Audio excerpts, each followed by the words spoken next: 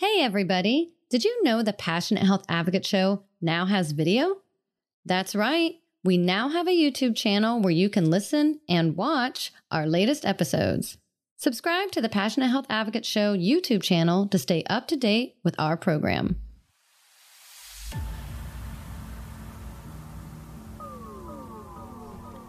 Frustrated with your pain or injury? That sucks. But I'm here to help. Hi, my name is Denise DeShetler, and I'm a bodyworker and educator. Why is it so hard to find the care we need to feel better? Most of my clients have asked that question for years until we started working together. Now I'm going to help you find those answers. I'll explore different health disciplines and chat with talented practitioners. We'll share our insights and practical advice to help you get the results you need to feel good again. Because seeking the right care for your health can be a pain in the arse. But with me, your wellness journey will turn into a fun-filled adventure. Buckle up, baby, for the Passionate Health Advocate Show. Happy New Year! Thanks, listeners, for joining us for 2022. Today, we are going to a place that can balance your gut health and stop symptoms such as chronic bloating, heartburn, and acid reflux. Let's buckle up.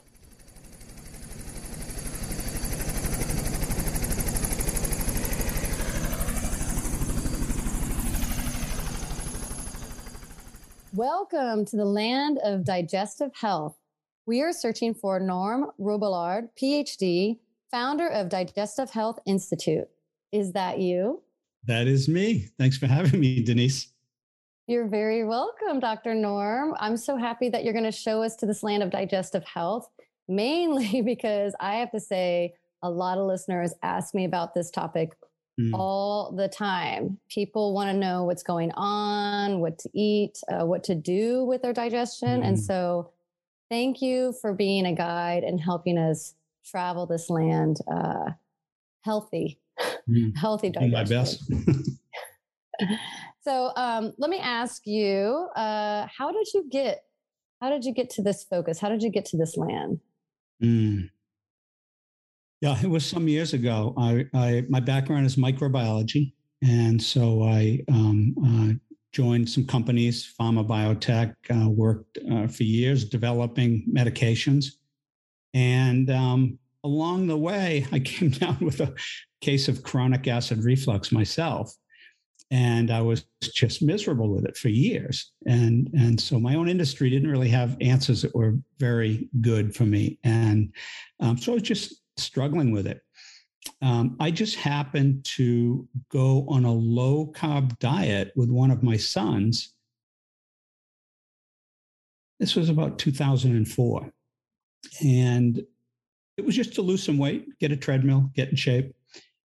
But I had no idea what was coming. Within a few days of being on this diet, my GERD, gastroesophageal reflux disease, dramatically improved. And I was just really stunned because I wasn't expecting it. I didn't know anything about it.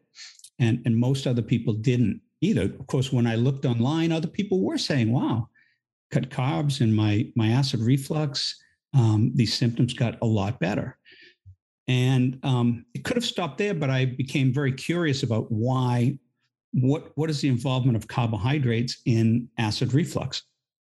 And started reading about it and thinking about how carbohydrates fit in the equation, because the prevailing theory for some 70 years before was that there was a dysfunction of these sphincter muscles at the top of the stomach. And that was all there is to it. And everybody accepted it. But carbohydrates didn't fit into that picture. So I started researching how the three food groups, carbohydrates, proteins, and fats, how they go through the digestive tract and what happens along the way. And I think it was a stroke of luck that I was a microbiologist, that I had worked on intestinal microorganisms. I'd worked on Bacteroides fragilis when I was a postdoctoral fellow in Boston. I had worked on strains of E. coli and a number of these intestinal microbes. And I knew that most of these, right, and we have 1,000 different species and 100 trillion of these microbes in our gut for reasons we can talk about later, all these good reasons.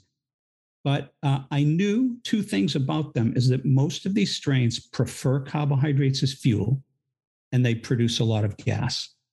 And right then, a theory just popped into my head that perhaps I was on an eat anything diet that included a lot of pasta, a lot of carbohydrates, that maybe I was overwhelming my digestion. And instead of those carbohydrates going into my bloodstream, they were persisting in my intestines and feeding blooms of gas producing bacteria. And that gas pressure builds up and pushes, it translates into the stomach. And it's well known that intragastric pressure is higher in people that have GERD. And then eventually the pressure builds up enough and it pushes its way through the sphincter, driving reflux. So there's a new way of looking at it. And as I started looking into this further, trying to figure out what was wrong with what I was thinking, how, maybe I was wrong, it turns out there was a lot of evidence supporting this idea. So that I, and started writing some books on it, of course. And then I ended up, that eventually led to me developing the Fast Tracked diet. This is a book on heartburn, Fast Track Digestion, heartburn, Fast Track Digestion, IBS. And then there's a Fast Track Diet mobile app for making it easy to implement the diet.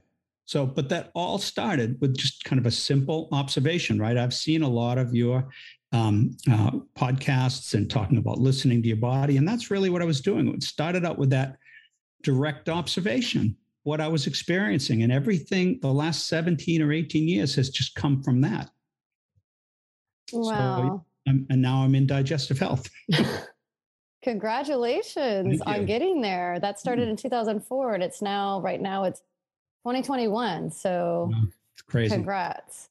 Well, I have to say, yes, congratulations. And also it is unique that happened to you because, yes, you were listening to your body and you also had a whole past of putting it together logically for you to do that research and observation for yourself and the research to lead you on this new path. Because I know in my personal experience or people I know, especially at that time, anything with digestive health was just, there was no common knowledge about it.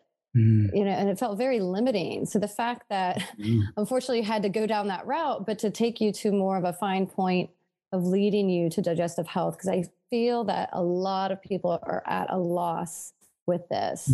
Yeah, and so because these problems are quite common. Yeah. I mean, we talked about gastroesophageal reflux disease. It impacts 60 million people just in the US. So imagine worldwide. Irritable bowel syndrome, IBS, 50 million people. And those are just two. There's many other related functional GI issues and even systemic issues that are related to these problems. So there's a lot of people suffering with this, and it is hard because there's conflicting messaging out there. Definitely. And that's why I'm glad we're at this land to help people clarify what's going on and maybe what they're dealing with. I feel that a lot of people, anybody listening right now or watching could probably raise their hand. Oh, I have heartburn. I feel like that's very, very common. And then they may not understand where the heartburn's coming from, or even is what they're feeling heartburn. They just classify it as heartburn. So what would you say for people listening, watching, where to start? Like, how would they know they are even actually having issues with GI? Right. Well, there will almost certainly be symptoms involved, right? And so for these functional GI issues, irritable bowel syndrome, bloating, abdominal pain, cramps, altered bowel habits, these symptoms are very common. And there's many others. I mean, in a worst case scenario, you can talk about weight loss and easy bruising, and they can be more significant and more serious. For gastroesophageal reflux, you have belching. You can also have a lot of the IBS symptoms because there's a 50% overlap between IBS and GERD. A huge overlap. A lot of people half of the people with IBS have reflux issues. Half the people with reflux issues have IBS. And that was one of the reasons that kind of helped solidify my idea that bacterial overgrowth in the intestines was responsible for GERD, because Mark Pimentel at Cedars-Sinai in LA and other researchers had already been making that connection between IBS and small intestinal bacterial overgrowth, in other words, dysbiosis. and IBS. So it made sense. So where do people start with these symptoms? So we talked about IBS with reflux, belching. You can get the bloating and those symptoms, but then heartburn, that burning pain right behind the breastbone. That's right above the lower esophageal sphincter. So when acid and bile and other components from the stomach are refluxing out of the stomach, the esophagus, that tissue is sensitive, doesn't have the protection, the thick mucus that's in the stomach. So people feel that burning. There's a whole other group of people that have one thing it's called is silent reflux. It's also known as laryngopharyngeal reflux, where reflux gets up to the throat and the vocal cords, and it can even get into your eustachian tubes and your sinuses. You can aspirate it into your lungs. There's a strong connection between reflux and asthma. As many as 80% of kids with asthma have reflux. So, and then what to do about it, right? Well, of course, you want to try to understand it, but just in my introduction, I said a lot right there. There's no question in my mind that what's driving these conditions, well, there's many potential underlying root causes as well, but the overwhelming driver, I really believe, is carbohydrate malabsorption. Too many of these gas-producing bacteria, so they can give you altered bowel habits. Hydrogen has been linked to diarrhea. Microbes in our gut produce hydrogen. Methane is produced by these archaea-type organisms in our gut, and that can slow transit and lead to constipation. And the jury's still out on hydrogen sulfide, but we know there's these sulfate-reducing bacteria in our gut that produce a lot of hydrogen sulfide. And so if you have pathological amounts of these gases, you're going to have a variety of symptoms. You can be tested. There is breath testing that can be done to tell you how much of these gases you have and potentially where they are in the digestive tract. Are they early in your small intestine or are they later in the large bowel? So that's something that can be done too. It's called the lactulose hydrogen methane hydrogen sulfide breath test. Is now a company that does all three gases. Okay. So if somebody is listening thinking, okay, I really would like to know what's going on, if they were to choose to take this test, how would they find it? Well, the new one, and again, a lot of these things get back to the research of Dr. Pimentel's group at Cedars-Sinai, helped develop this, but the test is called TrioSmart. Now, with some breath tests, especially the older ones that just do the hydrogen and the methane, you can buy them direct online, but you can't get the lactulose sugar. And that's what's preferred because you can buy the kits online that have glucose as the detection sugar. But the problem with glucose is you want a sugar that you're going to consume and it's going to travel through your digestive tract, stimulating these microbes that can ferment it to produce gas. But if you use glucose is very rapidly absorbed in the early part of the digestive tract. So you would miss a lot of signals that were later on in even the small intestine. So lactulose is like a fiber. It's not digestible by humans, but microbes can ferment it. And so to take this test, your doctor would have to prescribe it because lactulose is technically, in most states, I believe, a prescription laxative. So because it's a prescription, the doctor would have to order the test. And then TrioSmart or another company, if you didn't need the hydrogen sulfide included, they send you the kit at home and it has all these tubes in it and it has the sugar solution. And so what you do is, best to label all the tubes, time 0, 1, 2, 3, 4. And some kits use a straw, different ways that at time 0, before you drink the sugar solution, you would blow into the time 0 tube and then put a cap on it, set it aside. And then you wait, depending on the test, between 15 and 20 minutes between tubes. But after that 0 time point tube, then you drink the sugar solution. And now that's starting to work its way through your stomach, into your small intestine. And then every 15 minutes, you would blow in a new tube, put the cover on. And you do this for about 2.5 hours. And then you send the tubes back in and they're analyzed and they'll send the results to you and your doctor and so forth or somebody like me, if you were working with me, they can send the results to me too. But what you're trying to figure out is, where is this lactulose sugar? How soon is it being fermented by bacteria?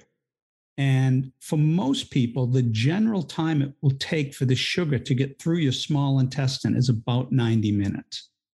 So if you get these peaks of hydrogen or other gases earlier than 90 minutes, there is a distinct possibility that this activity is occurring in your small intestine, and that you would likely be diagnosed with SIBO, or small intestinal bacterial overgrowth.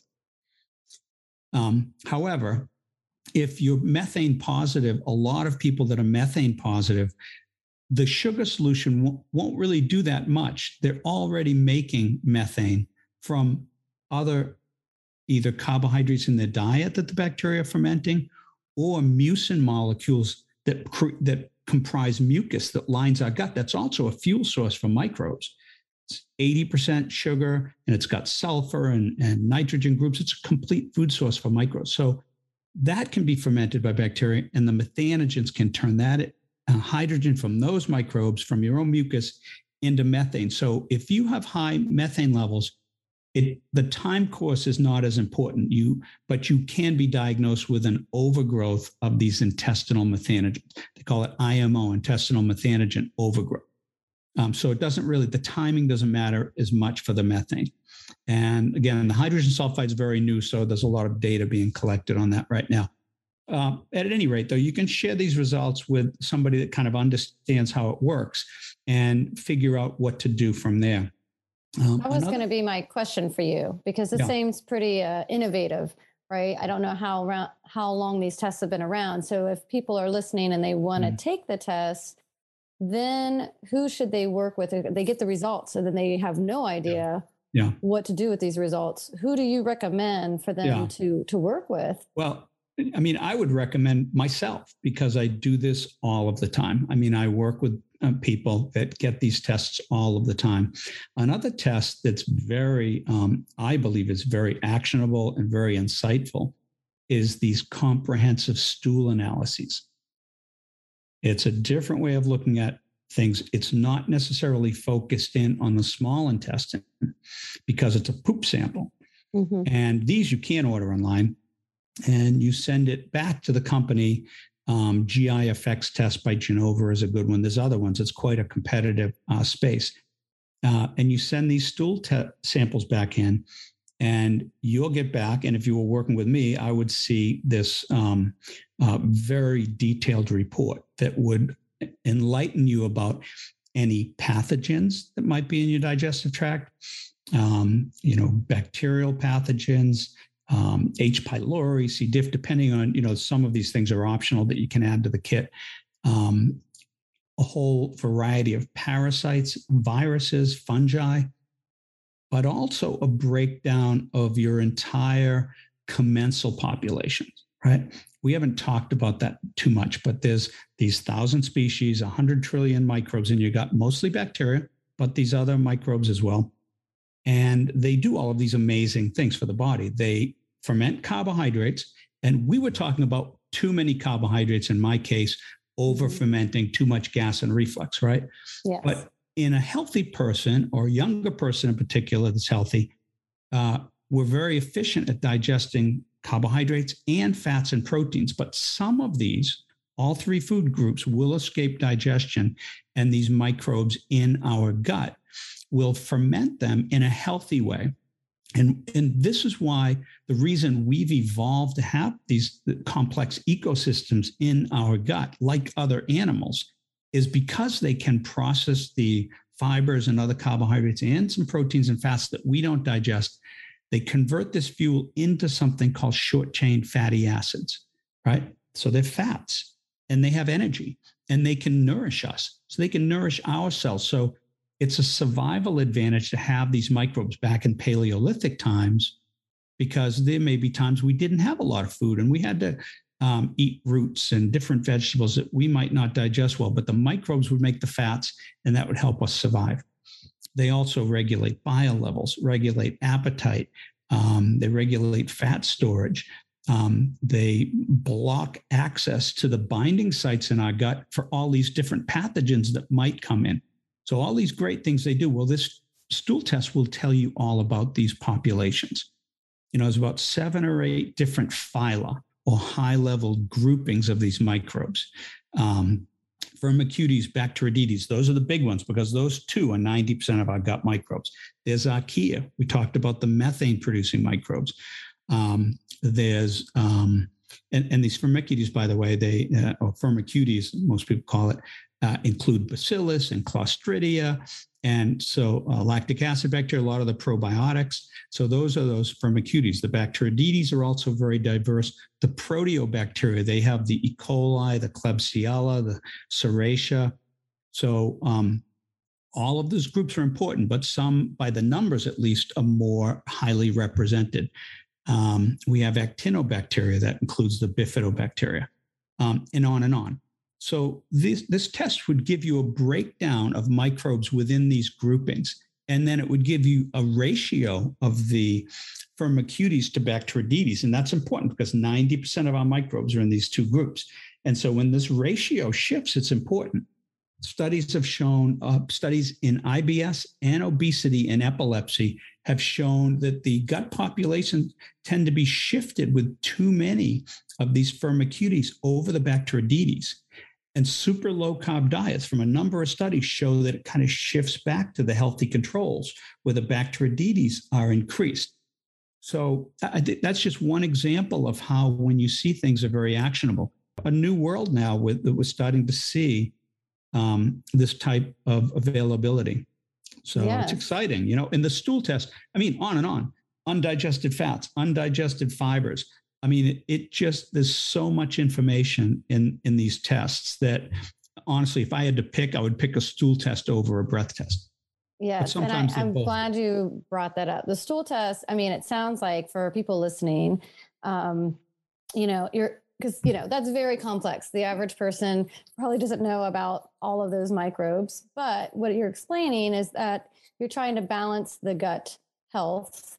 Exactly. And seeing the stool sample will give you an idea where things are out of balance. And I think people having symptoms, they may, WebMD and try to figure out what's wrong with them, but not really have an idea. And then under the assumption of having something that they think is wrong with them and then pursuing to work with someone that may follow that line versus getting an actual test, which I think is super important. So I'm glad you brought up the stool test. And I'm glad you brought up that once you get that information, you know how you can work with people. Oh yeah, it's the Passionate Health Advocate Dance Break. Now get up and shake your thing.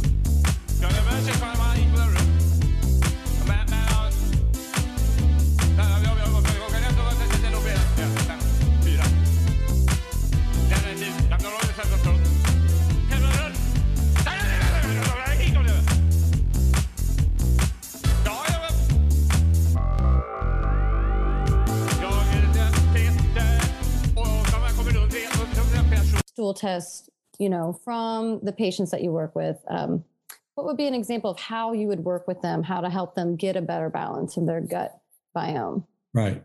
Well, I did talk to you about some of those things, right? That things you see in the stool test will lead you in a different direction. And then you have to rule out things. So basically when I work with someone, and I don't have patients, I have clients, I'm a consulting microbiologist. Okay. That's what I do. They sign a consent form to work with me. I send them extensive reports and they can share those reports with their own doctor or anybody else they see. But yes, I'm a consulting microbiologist. When I work with people, I try to spend about 20 minutes with them right up front on the phone, just to find out what's going on. Is it something I can even help with? And if I feel it is, and I take them on, I don't take on that many clients because it's labor intensive on the back end. I'll meet with somebody for an hour, but I might work on the report for 3 hours. So it's a time consuming process. So I'll take on, 5 appointments a week, maybe, because I spend a lot of time working on the back end. But so I talk to people for 20 minutes, and then I'll also have them fill out a 3-page questionnaire of course, the basic information, their age, their height, their weight, any other pre-existing conditions, a whole, a list of their symptoms, the problems, supplements they might take. They've been on antibiotics recently.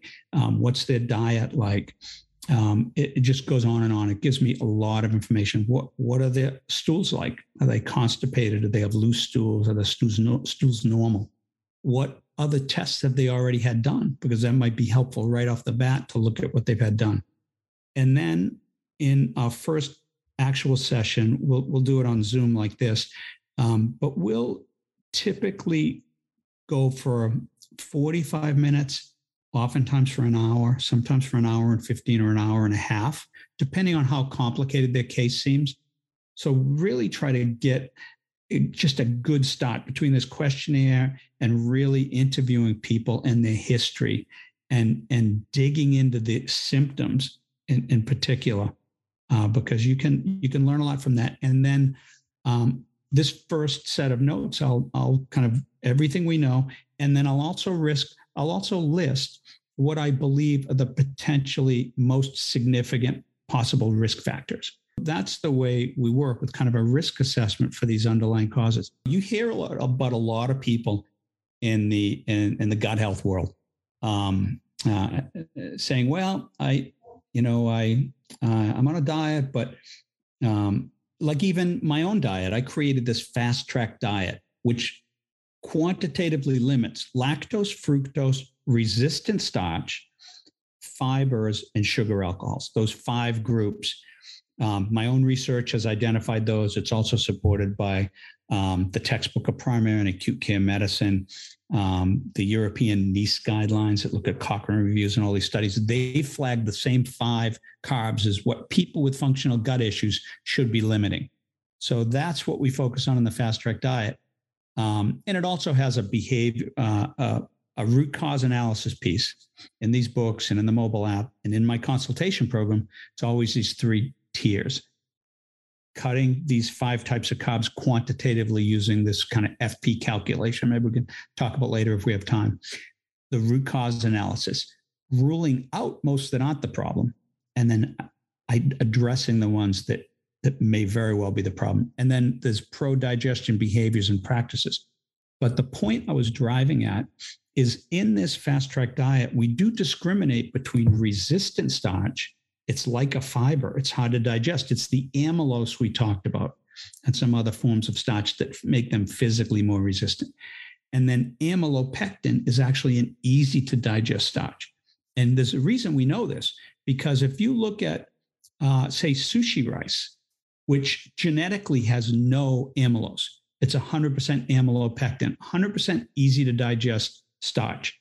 The glycemic index of Asian sticky rice or sushi rice is over 90, which means it's very quickly broken down to glucose and absorbed. Whereas something like basmati rice that has a lot more of the amylose, the resistant starch, the glycemic index is in the 50s. So in terms of blood sugar, right, the sushi rice will raise your blood sugar faster, so don't have too much.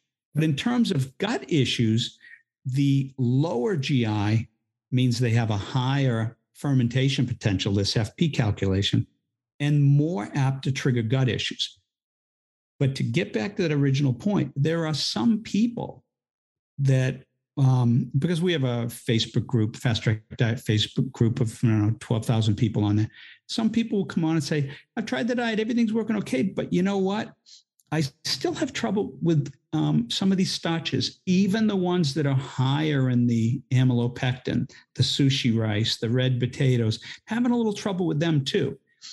Well, what would give you trouble with those if you had a deficiency in your brush border enzymes? Because even the easy to digest starch, you may have trouble with if you have issues there. Okay, that makes sense. Yeah. So let me ask you, if people are choosing to do this diet, now, would you say this diet is for anybody, or starting off with people that have symptoms and this is something you'd recommend, and then there's a protocol to go through the diet? How do you guide people to even to start to take the diet, and then what's the process through the diet? Right. Well, unlike just a very low carbohydrate diet or a ketogenic diet, we didn't go in that direction either, because even though I think that's a healthy diet, some of those diet versions have very high fiber food. And for people with these gut issues, we didn't want them to really start eating too much fiber at first. So who would it be for? Well, anybody with these, with IBS, acid reflux, LPR, a whole variety of functional GI issues, functional bloating, functional constipation. There's just a wide variety, and and all of these conditions are linked to these forms of dysbiosis. SIBO, SIFO is the fungal version of that. LIBO, overgrowth in your large bowel. IMO, intestinal methanogen overgrowth. All of these forms of dysbiosis all depend on kind of a molecular food chain, starting with mostly carbohydrates. Most of the energy comes in there, and then bacteria will make lactate, another microbe will take the lactate and make propionate, and so forth. There's a fuel chain, and then the archaea will make the methane from the hydrogen. The sulfate-reducing bacteria will make hydrogen sulfide from the hydrogen.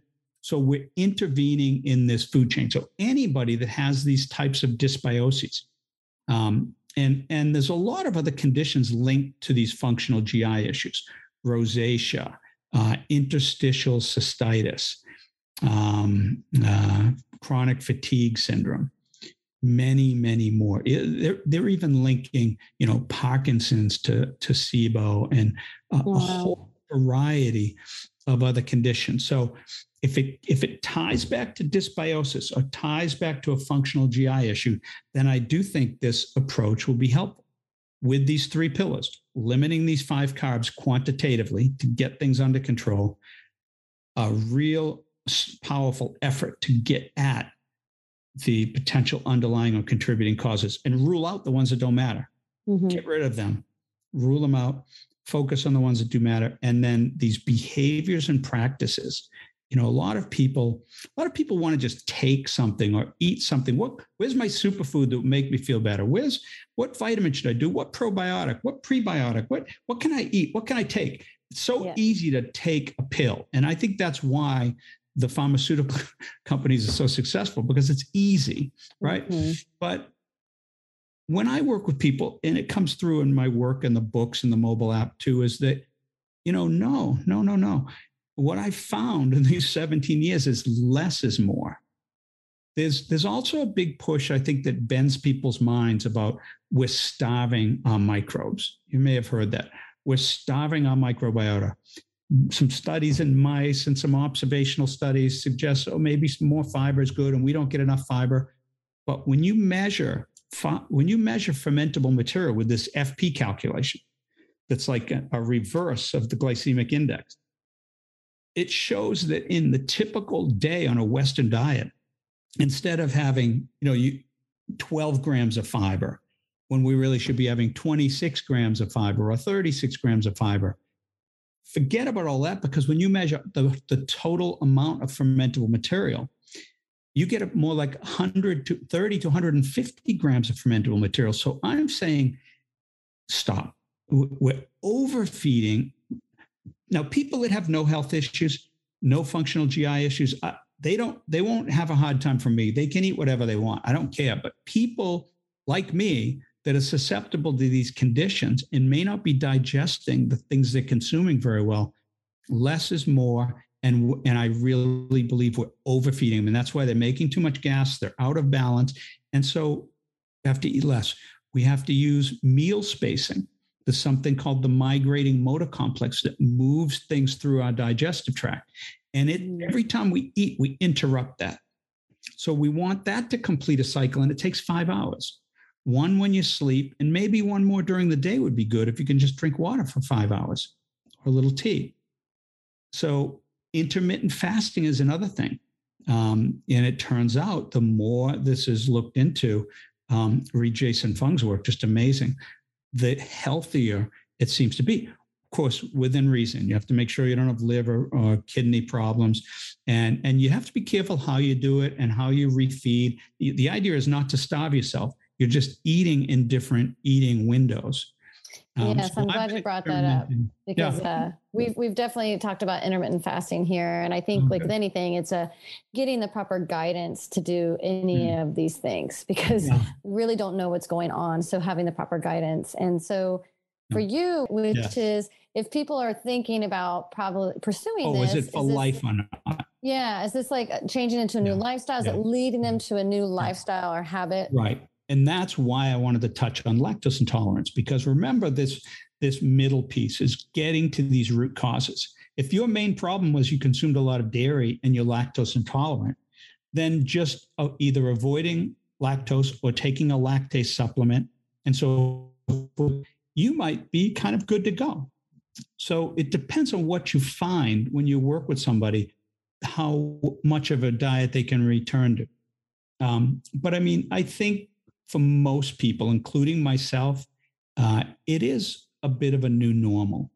And that over time, if you take care of your digestive tract and you do these things that we're talking about in the Fast Track Diet book, your digestion should absolutely improve. You're really focusing on it in so many different ways. You're looking at the microbes, and now there's some opportunities with probiotics to address those. And also other things. For instance, pomegranate extract seems to be, there's some data saying it's helpful with that Akkermansia eosinophila bug. So there's all these interventions, things we're doing to improve your digestion. It should improve. And your diet should become a little more flexible. But unlike a lot of other people and a lot of other diet approaches, in the Fast Track Diet and in my own microbiology practice, I don't push people to jump right back in and start eating a lot of fiber and you need your legumes and you need to have more carbs, and carbs are essential. They're not essential. There's no nutritional requirement for carbohydrates. So I feel very comfortable if somebody is getting a good mix of animal-based foods and some lower carb or lower FP, if you want to split hairs with the FP calculation, fruits and vegetables. There's not a ton of fruits that you can eat a lot of on this diet, but there are a couple. You can use lemon and lime juice, watermelon, cantaloupe. Some people can tolerate some servings of that. But that I let people gradually start to reintroduce things. I don't rush it. I just don't think there's any reason to it, because I think it's a fallacy that we need this huge amounts of plants and vegetables and fruits. I just don't buy into it. Okay. That will definitely open up a lot of people's minds thinking, what's he talking about?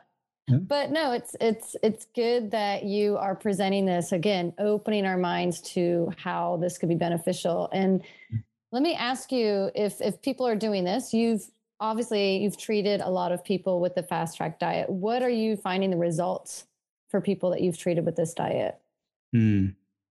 Yeah. Well, so first of all, they don't have to take my word for it. They can read, there's reviews on Amazon, there's reviews and testimonials on our website. They can talk to these 12,000 people on our Fast Track Diet official Facebook group. But I will say that we are having very good success with it. And, the first book was released around 2013. So it's been out. And then the other one was released a little bit later, but 5 to 7 years. So we're not as big as the FODMAP diet in terms of scientists all over the world studying it. But we are in a clinical study in Chicago, 90 people with reflux that have to get off PPIs. That's ongoing. So we know it's up to us to present and publish some information, and we're working towards that, but it costs money. So we're getting there. People I work with have a very high success rate. Just keep in mind, we deal with people with a number of different chronic conditions. Some can be more serious than others. There are some people I will work with them only in collaboration with their own doctor. I worked with someone that had pouchitis after having a colonectomy for ulcerative colitis, and that this condition is an inflammation in the pouch that's made out of the small intestine. Very complicated condition. So some of them are more complicated than others. I'd say the biggest thing overall for the functional GI issues, the heartburn, the bloating, the IBS, nausea, constipation, diarrhea. The biggest issue is compliance. So we're going to drill in, we're going to get to the bottom of this. But if you have some kind of food addiction and you really, you struggle changing your diet, most people are able to make changes. Some people do struggle with that a little bit, that can be an impediment. People on a plant-based diet, it's going to be more challenging because that's where most of the carbs are. But there are things you can do. I do work with vegetarians here and there, but we focus more on the root cause. We focus on the behaviors. We focus on the supplementation, and we focus on how they're eating. And we focus you're on a plant-based diet, but which plants? In a way, a vegetarian would probably benefit most from having the Fast Track Diet mobile app because it lists this FP value for 1,200 different foods, and a lot of those are plants. And so FP is a measurement in grams of fermentable material in anything you eat. How much of those carbs that are in this pear or in this piece of toast are going to persist in your intestines longer than glucose? It's a reverse of the glycemic index, and it's a measurement in grams. So they can use the Fast Track Diet app.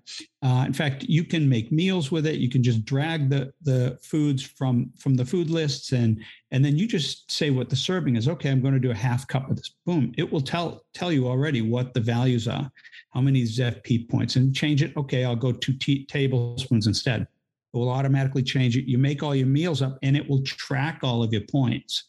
And it will track your symptoms. You can enter all of your symptoms, even custom symptoms. If they're not on the app, you can list custom symptoms. And it will track on a weekly or monthly view your symptoms every day. And then your FP points. So you can see, are these going together? If they're not going together, something's really wrong. There might be some serious underlying cause.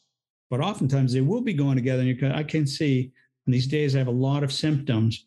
I'm going to need to reduce some of the fermentable material in my diet. Wow, that app sounds really amazing. Yeah. I think when I talk with people, I think that's also the frustration. They may get, a protocol to follow from someone, a practitioner, dietitian, what have you, but to have something where it's more of their control and they have the access to do that on a daily basis, I think that sounds really helpful for a lot of people. So if people want to try the Fast Track Diet with you, do they need to read the books and get the app, or what's the best way for them to get started? Yeah. Well, I do think if you really want the nitty gritty, if you want the explanation and all of the details about how the diet works, I do think the books are essential. And there's Fast Track Digestion, Heartburn, and Fast Track Digestion, IBS. So that was the 2 books. Can you say that again? Yeah. Fast Tracked Digestion, Heartburn, Fast Tracked Digestion, IBS. Okay. And you can get those. Where can you get those books? But one's really focused on IBS and all the details of IBS. One's focused on reflux. Those are the 2 books. You get them on Amazon. You can get them at digestivehealthinstitute.org. Also, where you can make an appointment to talk to me at digestivehealthinstitute.org. And then the Fast Track Diet mobile app, there's links to the app on digestivehealthinstitute.org, but where you'll be taken is the Apple store or the Google store. You buy them there. Got it. Okay. That's great. And then that's really good. And it sounds like even out of the United States, people can participate in this Fast Track Diet with those. Absolutely. A lot of our consultation is with people that are either in Canada or Europe, Australia. So nice. Yeah, it's amazing. Zoom is amazing. Zoom is amazing. Yes. Also come with support. It sounds like you have a Facebook group. So I like the idea of the app where people can track by themselves, and that's really helpful. Do they have support if they have questions going through this diet? Yeah, well, there are a number of places. I do think the Fast Track Diet official Facebook group is one good place to go. You've got all those members.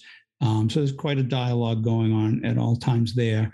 I jump on there when I get a chance here and there.